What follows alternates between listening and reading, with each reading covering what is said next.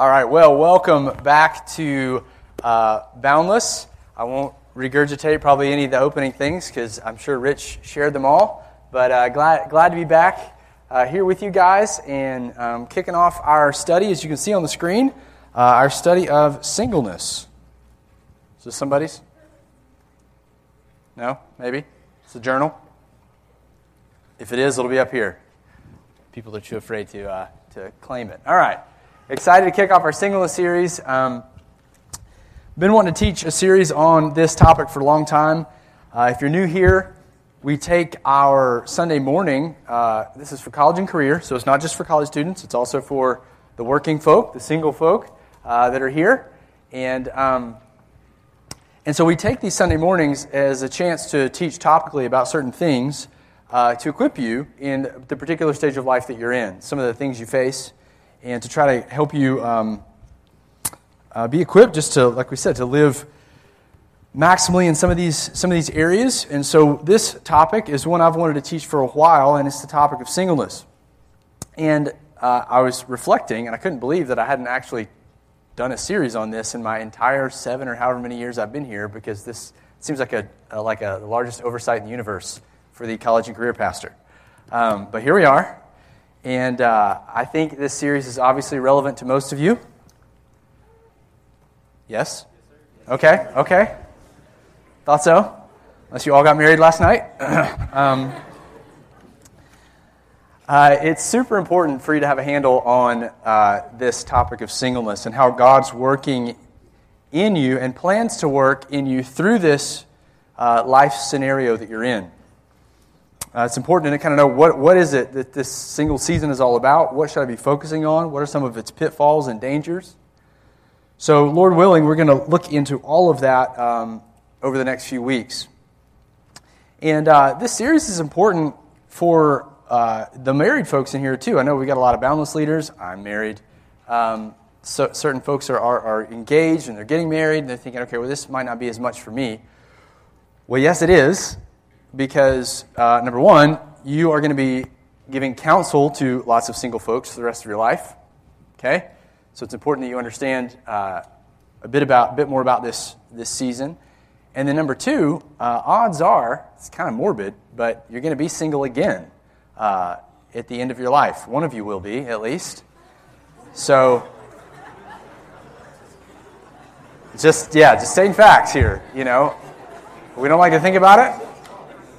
But it's important. Stop laughing.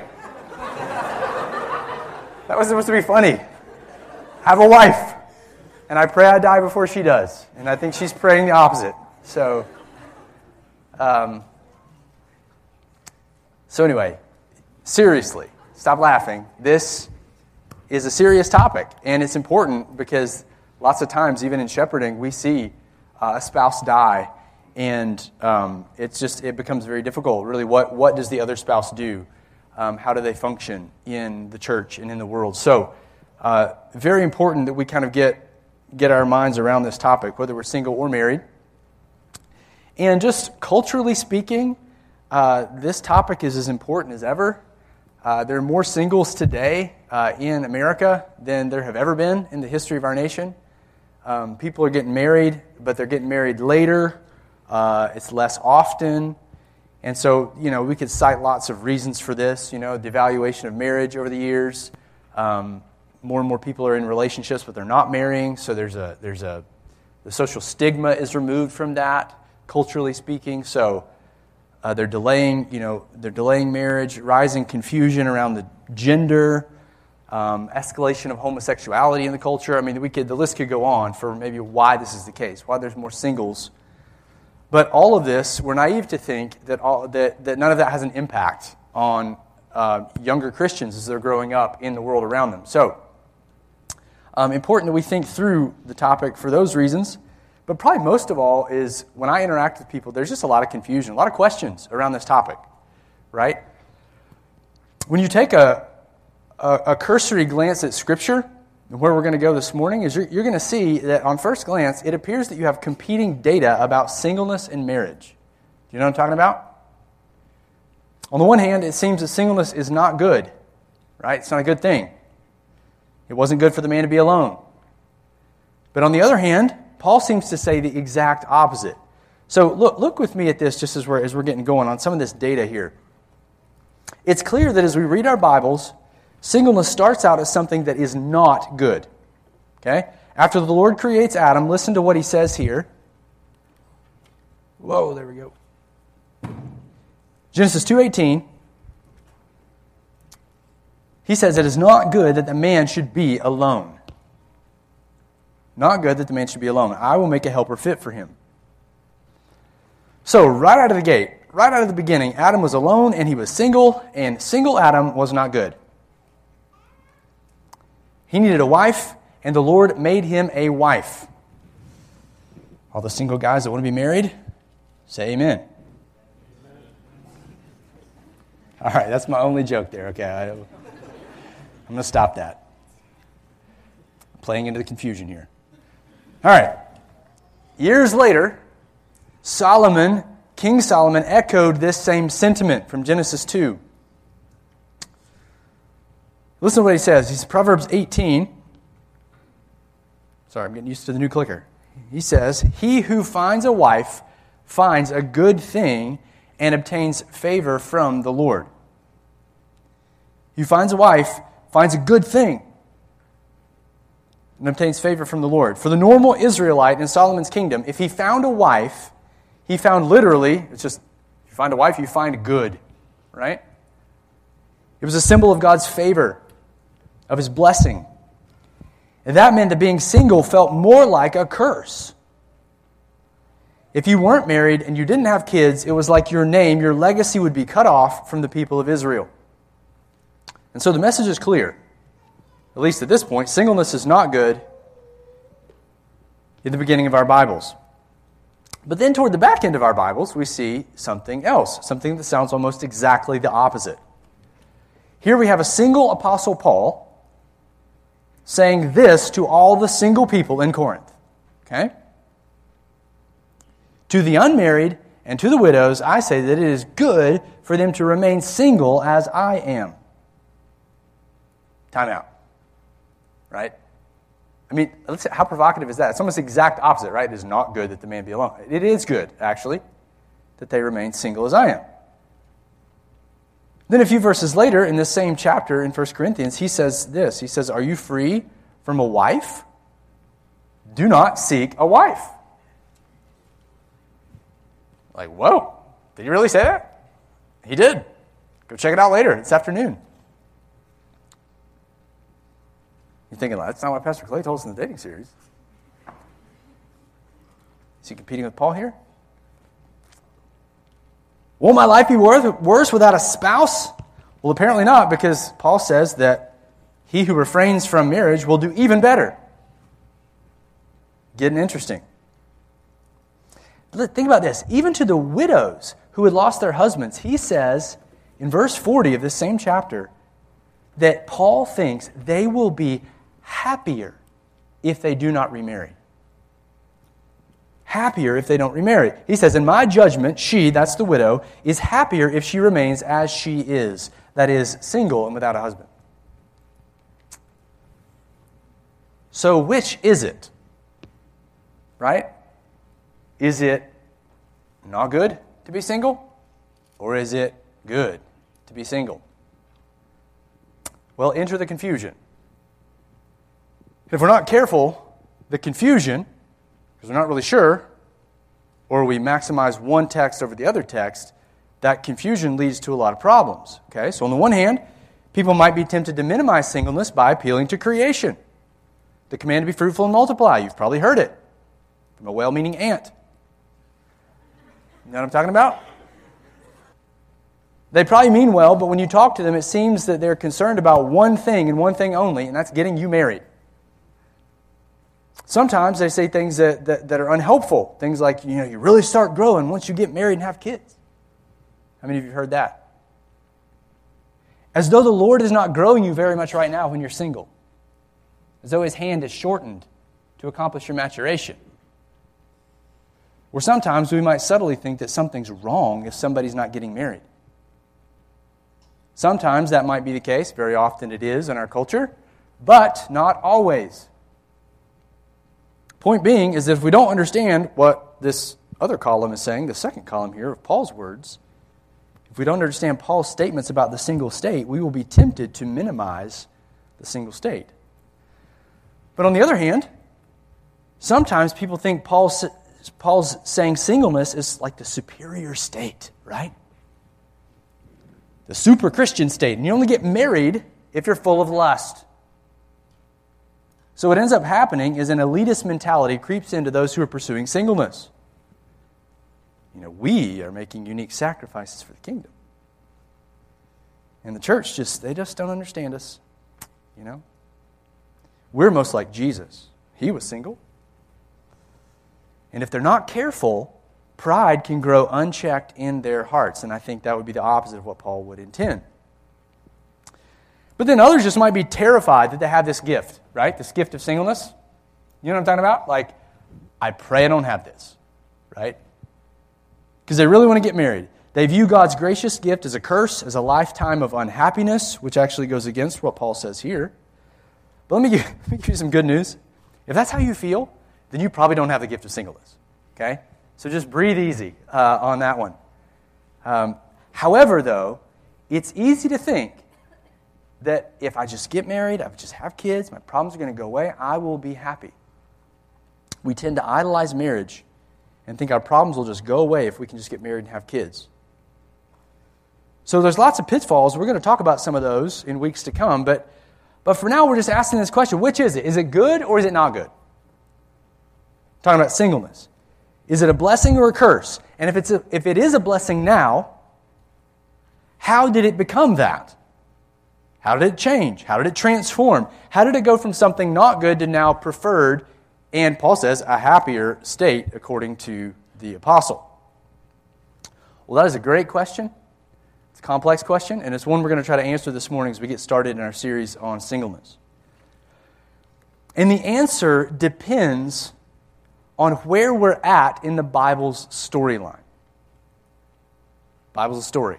Okay, it's not just it's an anthology of texts, yes, but the backbone of this book is a storyline from Genesis and the creation of man to what we saw in just a few minutes ago in Revelation, the new heavens and the new earth. So the answer to this question of whether it's good or not depends on where we're at in the Bible storyline. Or we could say it depends on where God is at in the fulfillment of His mission. You tracking with me? It depends on where God is at in the fulfillment of His mission. That's because, as we're going to see today, as the mission develops from the Old Testament to the New Testament, as it does, it transforms the significance of singleness. That's the thesis, okay, of what's going to be a complicated message. So, if you thought, it's like I was thinking the whole time in Revelation, I was like, oh man, it's a flyover of Revelation, and now there's going to be a flyover of the whole Bible. So it's like the 1-2 punch today. So, but here's the deal. As the mission of God develops from the Old Testament to the New, it transforms the significance of singleness. So at the beginning, at the very start of the mission, marriage and procreation were essential to the mission. Right? Be fruitful and multiply. And that makes sense. That makes singleness, I should say, a bad thing, a hindrance to the mission. If you're single, you can't have kids, you can't be fruitful and multiply and thus fulfill the mission. But now, at a later point in God's mission, marriage and procreation are eclipsed by something better. That's what we're going to see today as by spiritual offspring.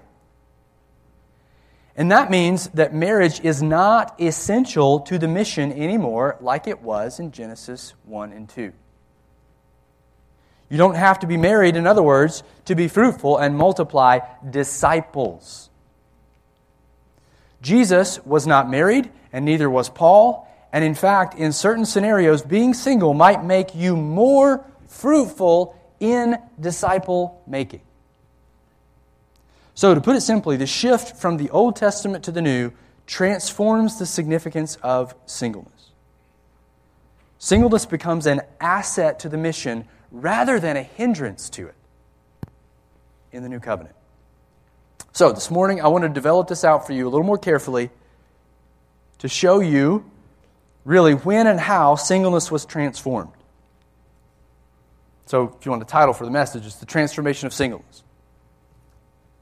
How singleness went from a sad and pitiable state that everybody feared to one that Paul prioritizes as essential for the mission.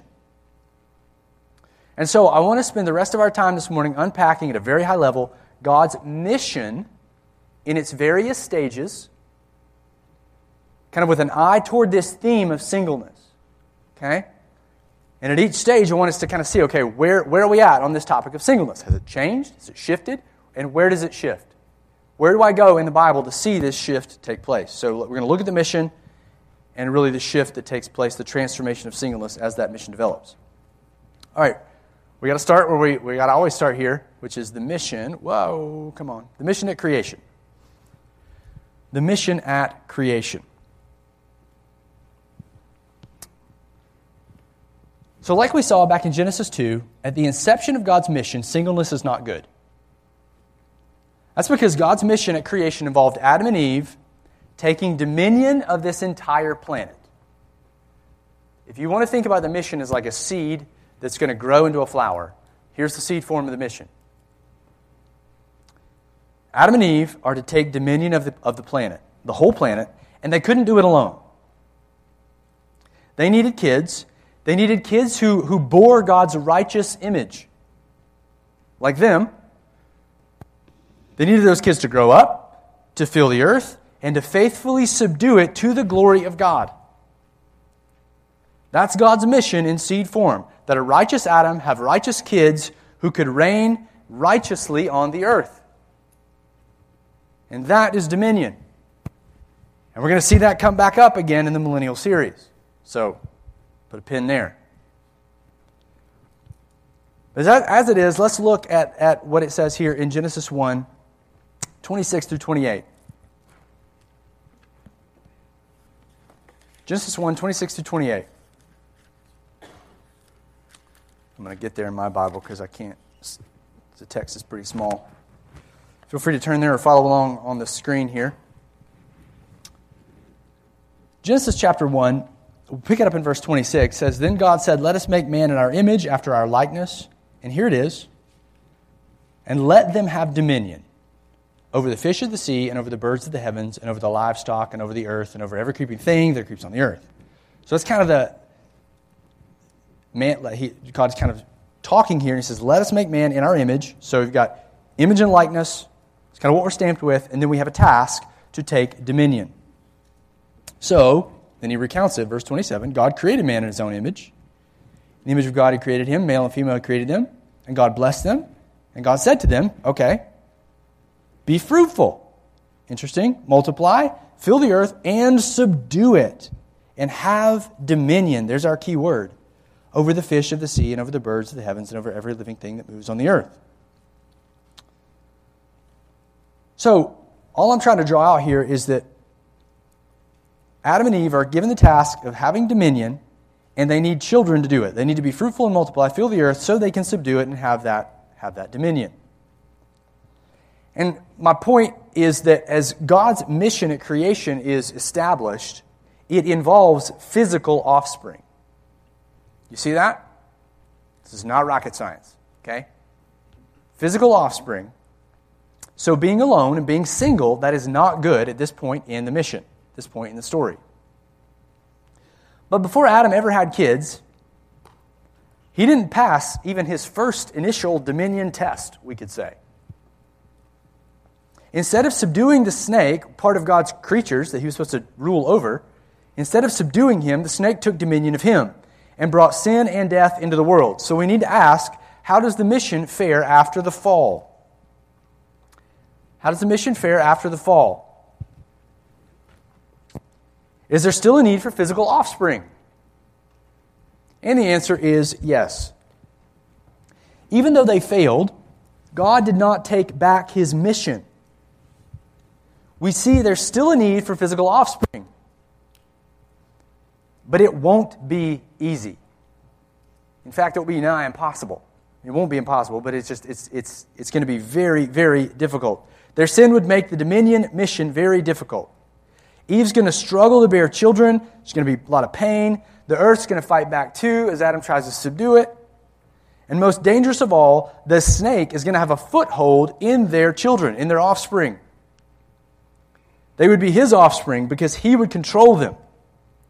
And you think Cain, who would soon murder his brother. But apparently not all the offspring. In fact, the promise is that although the snake would make war against the offspring, her true children would come out victorious. She would have an offspring that would bruise his head, implying a fatal blow, a reversal of all that went wrong. Look in Genesis chapter 3. Pick it up in 15. It says, "And I will put," this is the Lord speaking to the snake, "and I will put enmity between you and the woman, and between your offspring and her offspring.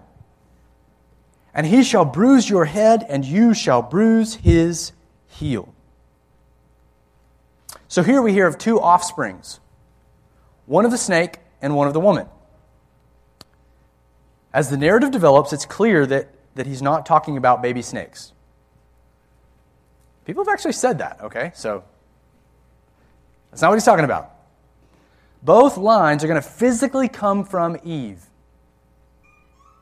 But one is viewed as the offspring of the serpent, we might say, because it's clear that sin has dominion over them.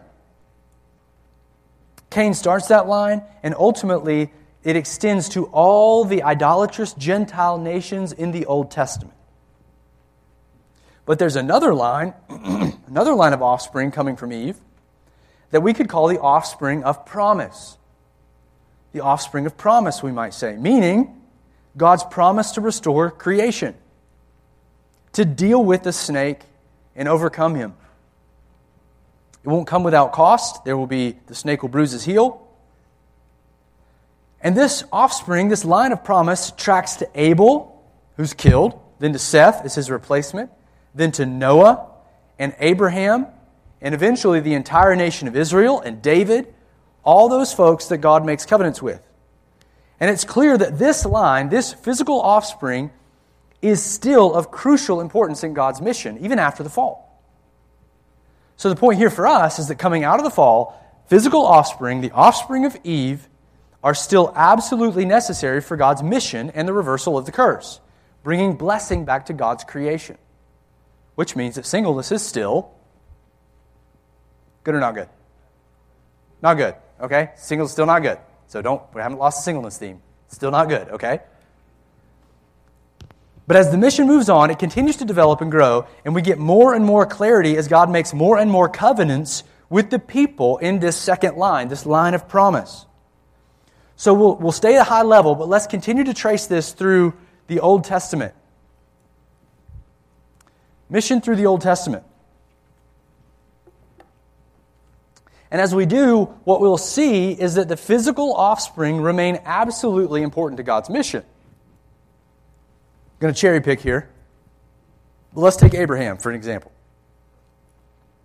When God comes and makes a covenant with him, he keeps building on some of these promises, but he promises two things that are important for us to point out right here. He promises to make him into a great nation. It means a lot of kids, a lot of offspring. And number two, to either curse or bless the families of the earth through him and through his family. So this indicates that God's mission of dominion is starting to narrow down to Abraham and his family. He will multiply this family and use them either to bring his blessing back to the repenting Gentile nations or his curse to those that refuse. But he's still working through physical offspring. So, at that point, when God comes to Abraham, singleness is still not good in terms of the mission. Well, soon, Abraham's family is actually multiplied into the nation of Israel. And God makes a covenant with them too. Again, building on all these things. And he specifies that if this nation is faithful, they will be multiplied even further and they will bless the world. But if they aren't, if they're not faithful, then God's going to decimate them and exile them ultimately. Reduce their children, send them into exile. Throughout their history, they went through several cycles where God multiplied them, but they would quickly forget about their Lord, and it became clear very quickly that if the nation was going to be God's faithful offspring, they're going to be His faithful children, they needed leadership. They needed someone to represent them. And so God appointed kings for them as their representatives. And He made another covenant with David, now on down the line. And He continued to narrow down this dominion mandate, not just to Israel, but to David and his family. Now He says if the king is faithful, the king would represent the nation, and ultimately the nation would succeed. And for a while, they did under David and then under Solomon in Solomon's reign. But even their reigns, even as wonderful as David was and as helpful as Solomon was, their reigns were far from perfect, and we know that all too well. Even they fell, and eventually the kingship failed, and Israel became worse than the Gentile nations around her, the Old Testament says. And so God sent the nation into exile as His judgment for being unfaithful offspring. Isaiah's words, an offspring of evildoers. Now, it was in exile when things became crystal clear that more physical offspring are not just going to cut it for them to be faithful. They needed something fundamentally different to happen to them. They needed to become a different kind of offspring. They needed new hearts and inner renewal, God's own Spirit, if they were ever going to have any hope of being faithful. They needed a new David, a perfect David who could create a faithful offspring who would never go astray, who would always live in the land, and eternally who would finally and fully reverse that curse. And that's what everything pointed to from Genesis 3 to now. And that's exactly what God promised through the prophets, and especially through the prophet Isaiah. And it's here in some hints that Isaiah gives us that the mission will start to bloom, so to speak. Seed form in Genesis, it's now hints that it's going to start to bloom in Isaiah. No more stops and starts with an unfaithful offspring. The mission of God will take off as the faithful son, the faithful offspring comes, and as He creates a faithful offspring once and for all, and as we'll see, in an unanticipated way. So we're going to look at this, maybe. We'll look at the mission in Isaiah. And what Isaiah says. Now here it's clear that Israel has failed in her role as God's offspring. That's how the prophecy starts. Chapter 1. Israel's failed. She's an offspring of evildoers. Children I've reared, and they've been unfaithful, he says. And that's why she's currently exiled. Or at least will go into exile through the message of Isaiah. But that doesn't mean that God is finished with her. The message of Isaiah is that He will send a Messiah, His true offspring, His faithful son, and that this offspring will stand in the place of Israel, representing her, and He will restore the remnant of Israel to Himself. This faithful offspring creates other faithful offspring through His death and resurrection. And for this remnant of Israel, this decimated remnant will suddenly and unexpectedly be given more children. Way more children than Israel had ever had in her history. And it will come quickly. It will come without labor pains in a totally unanticipated way. And this offspring, Isaiah says, will be faithful and will inherit the new heavens and new earth. There it is in a nutshell. And it's here in Isaiah's prophecy that things begin to shift regarding singleness. The Lord bears these children, not Israel herself. They're qualitatively different. They're a different kind of offspring. And even those unable to have children, Isaiah says, can participate in it. Like eunuchs. So, I know I just said a lot in my overview, and you're like, I can't write all this down. So let's look at a few of these texts. First, Isaiah predicts that a childless Messiah will see his righteous offspring. As you finish writing that down, turn to Isaiah 53. I'm zooming in here because I think this is really where you see the shift taking place. And it starts happening in the Old Testament itself. Or at least it's predicted. Isaiah 53, beginning in verse 8, he says, "By oppression and judgment he was taken away." He's talking about the Messiah and his death. "And as for his generation, who considered that he was cut off of the land of the living, stricken for the transgression of my people. And they made his grave with the wicked and with the rich man in his death, although he had done no violence and there was no deceit in his mouth. Yet it was the will of the Lord to crush him. He has put him to grief. When his soul makes an offering for guilt," listen to this language, "he shall see his offspring, he shall prolong his days."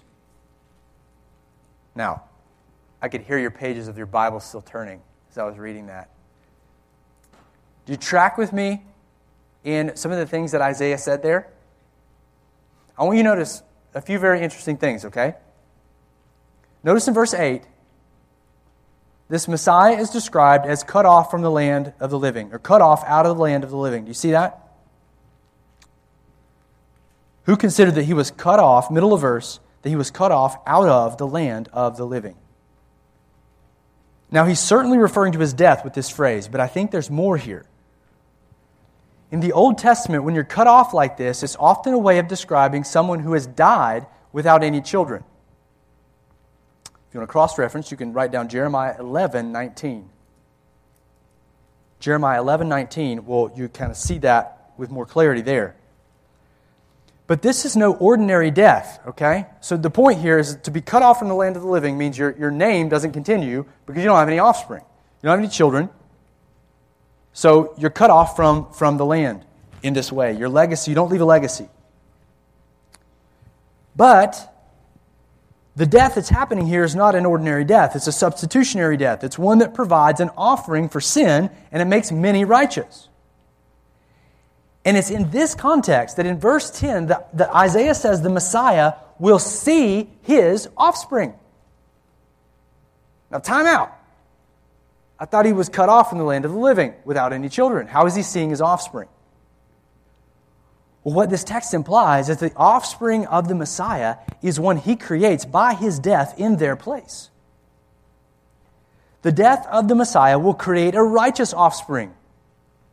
He will make many to be accounted righteous, he says in this very passage. He's going to do something that's never been done before in Israel's history. This transcends mere physical offspring, and it's a qualitatively new kind of offspring. Now, that's incredible, but that's not all that's happening here in Isaiah. He's just getting started with this theme. Notice in the very next chapter that Isaiah predicts that a barren Israel would receive many offspring in an unanticipated way. A barren Israel is predicted to receive many children, many offspring, in this wildly unanticipated way.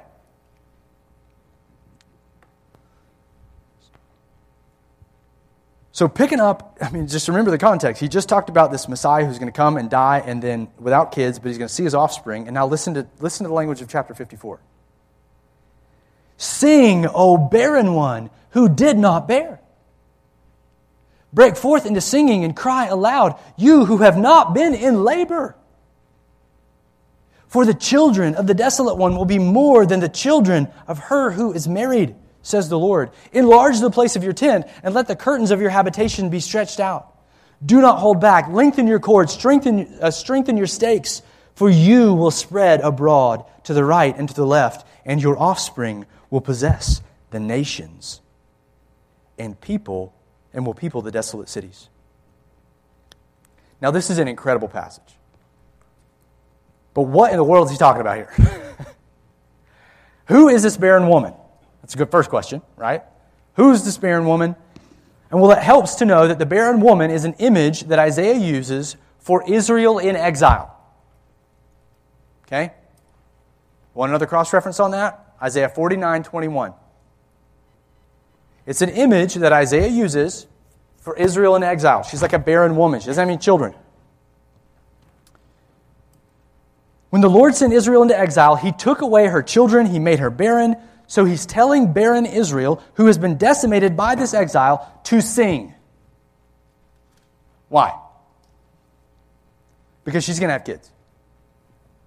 She's going to have lots of kids, actually.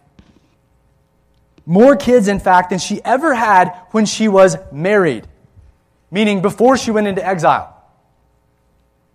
Isaiah is saying that this decimated nation is going to have so many offspring, so much offspring, she's going to have to enlarge the borders of the land. Now, that's incredible in itself. But notice also that the birth itself is unconventional. Israel didn't actually bear these children herself. She didn't bear them in a physical way, he says in verse 1. She's not even been in labor. These offspring are not just any children. They are the Messiah's offspring, like we just saw. They're fathered by God Himself. Look down in verse 4. Fear not, for you will not be ashamed.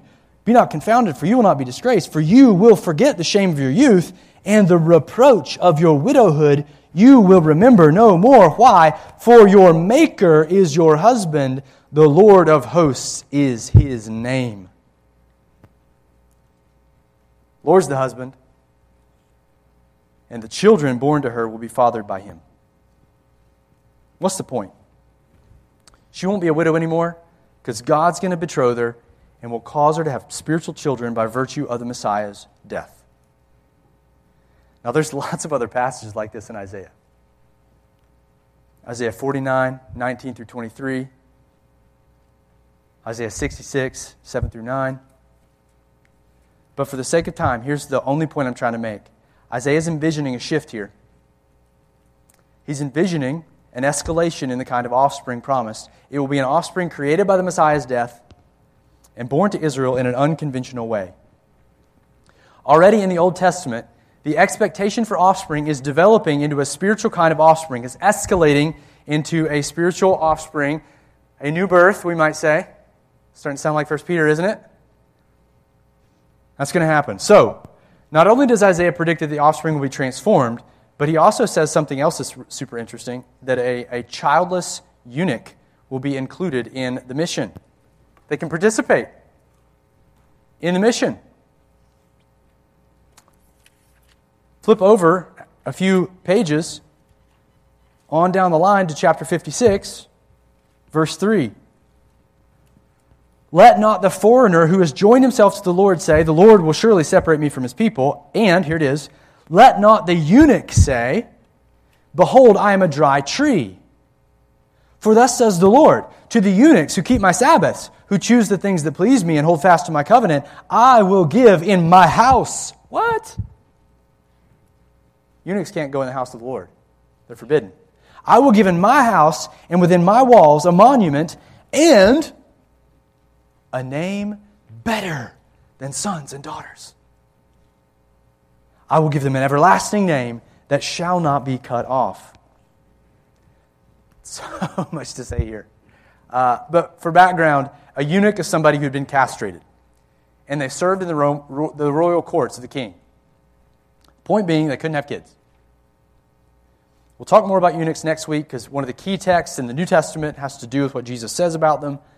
And that has a lot of implications for singleness. But for now, they have no hope of having physical sons or daughters, and that means they have no hope of carrying on their ancestral name. They are a dry tree, he says, which means they don't have any ability to reproduce. And not only that, but under the Old Covenant, they couldn't worship in the temple because of their physical deformity. They couldn't participate in the mission. But notice here what is being said. In this new day, when Messiah is creating a different kind of offspring, He tells the eunuch not to say that he is a dry tree. Don't say that. The eunuch will have a name better than sons and daughters. What does that mean? An everlasting name, he says, that shall not be cut off. He's saying that He will give him something better than physical sons and daughters a lasting and eternal legacy with the implication that he will have spiritual offspring too. He won't be a dry tree because he will be able to reproduce in the new age. He will be able to have spiritual children. And finally, last text in Isaiah, this kind of offspring produced by the Messiah, these renewed offspring will live forever like the Messiah himself, and they will inherit the new creation. So we could say the renewed offspring will inherit the new creation. I'm just going to let you write that down because I'm trying to end on time here. But it further emphasizes the qualitative difference of this kind of offspring. They're going to live forever, never to die again. And so if I've lost you at this point and you're thinking like, where are we at in Singleness? Okay, tune back in right now. Okay? Let's dial it back. The only point I'm trying to make is that it's right here in Isaiah that we see the flower budding. It's not to full bloom yet, but the bud is here. The mission of God is developing. The physical offspring, i.e. the Davidic king, the physical offspring, the king, will create a new kind of offspring, a righteous offspring, through his death. They will be born in a different kind of way. They will inherit the new earth. And even childless people, the people that formerly could not participate in the mission, like a eunuch, they will be able to participate. And that's where Isaiah predicts this mission is going to go. And now we're starting to see how singleness will be transformed when the Messiah comes. Are you tracking with me? All right, let's move along. And as we move into the New Testament, this is exactly where things go. Try to be brief here. Whoa, there we go. Look at mission in the New Testament. And for starters, Jesus of Nazareth is this promised offspring. He is the promised offspring. And you're like, well, where does it say that? Well, the very first verse in the New Testament. It's a big theme. Okay? Matthew 1:1. He wants to make sure that we realize that Jesus is both the son of David, and not just of David, but further back, the son of Abraham. That's the line that we're talking about, the line of promise. And the Gospel of Luke takes us even further back, before Abraham, all the way back to Adam, who is a son of God, he says, in Luke 4:38. So their point is clear. Jesus is the offspring of promise, the one promised to Eve, who would conquer Satan and reverse the curse. And conquer he does. Immediately after this, Luke tells us that he's the son of Adam, and then he says he goes into the wilderness, and he's faithful when Satan tempts him. He passes the first test. The gospel finishes then with Jesus faithful in another garden, praying, submitting his will to the Father's. And Satan throws his worst at him, and he triumphs through death. So, from beginning to end, Jesus is the faithful offspring who didn't love his life unto death, and he succeeds where Adam failed. And speaking of singleness, he was that childless Messiah that Isaiah predicted as well. He was cut off from the land of the living without ever marrying or bearing children physically, which would have been a horrendous thing under the old covenant. His name would be cut off because he has no offspring. But that's not what happens, is it? He raises from the dead, and guess what he does? He sees his offspring. Jesus starts creating his offspring as his word spreads through his disciples. He appears to his disciples. He opens their eyes and hearts to understand what the Scriptures predicted. He starts creating his offspring as they understand and entrust themselves to him for the forgiveness of their sins. And it does not stop with the 12. In Acts, thousands of Jews at Pentecost are converted, and they become part of the renewed offspring of the Messiah. And this birth wasn't a physical birth, it was a spiritual birth, the new birth that Jesus predicted. The Jews were finally being fruitful and multiplying as they were coming alive to God for the very first time, and that's exactly how the book of Acts presents this. With those very same verbs of Genesis 1. Look at this.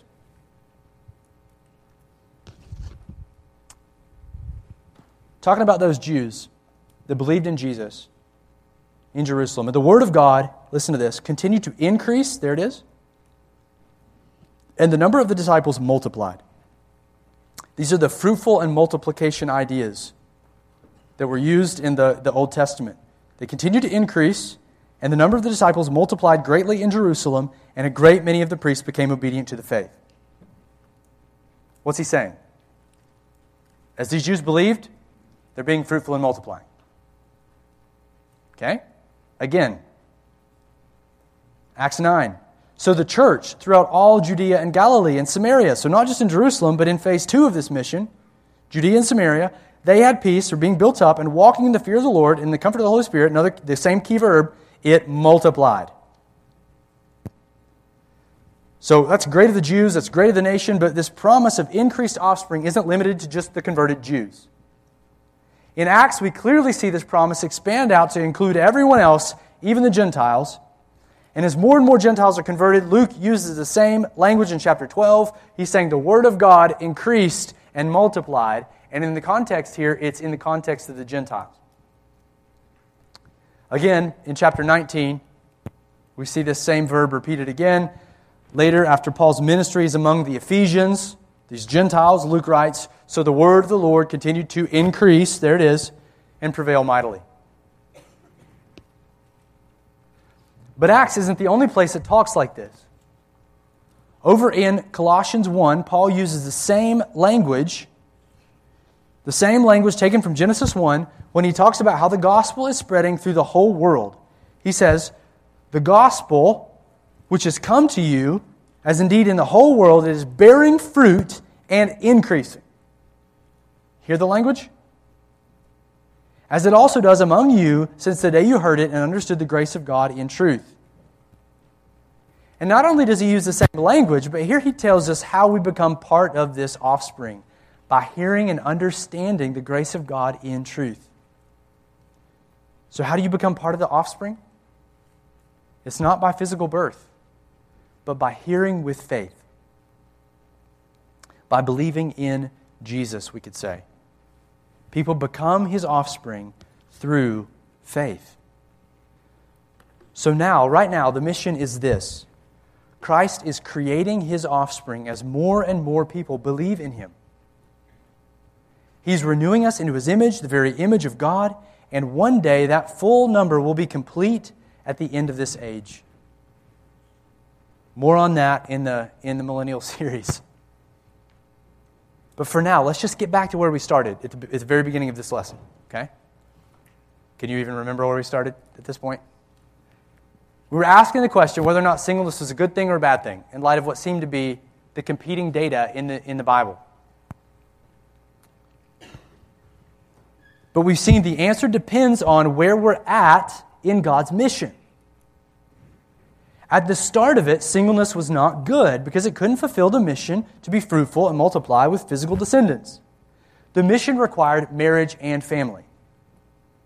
So then it was not good, and it remained that way throughout most of the Old Testament. But, again, if we think of that mission like a flower, it began to grow significantly through the Old Testament, and it started budding in the prophet Isaiah. Then it opened to full bloom in the New Testament. Now, with the coming of Christ, the true offspring, He's the true offspring, physical offspring. With the coming of Jesus, we become His renewed spiritual offspring by believing in Him. Marriage and family, then, is not required anymore for this kind of mission. You see that? We're being fruitful as we multiply disciples. Now, in the following weeks, we're going to say a lot more about this topic. And I'm sure you've got a lot of questions, right? There's a lot more we have to nuance here. Our marriage and family, is that irrelevant now that Christ has come? No. See why that's not irrelevant. Is singleness the preferred way or even the most normal way to live now that we're in the church? Again, the answer is going to be no. What is the gift of singleness? How does that come to bear? What if I'm single now but I don't want to be? What advice do you have for me? All that's coming. And next time, though, in the next message, we're going to look at some specific passages in the New Testament, and we're going to try to answer some of those questions. We're going to see that although singleness is often very helpful for Christ's mission, it's definitely not for everybody. Okay? Definitely not for everybody. Meaning that most will probably still want to get married, and they should. Because we're living in the overlap of the ages. The old and the new coexist together. Singleness points to the new, marriage reflects the old, and we live in the overlap of the ages. And then in weeks to come, we're going to look at some of the pitfalls of the single life. After we've talked about the gift and we've kind of sorted out all that data, we're going to look at some of the pitfalls of the single life, and then finally how to maximize that life, whether you are, whether you're gifted for it, whether you're not. We'll give you some considerations on that. All right? So again, today, just trying to situate you within the Bible to show you how singleness is transformed from the Old Testament to the New, and it'll give us a good foundation for the weeks to come. Amen? All right. Well, I'm out of time. You're dismissed. Happy Lord's Day.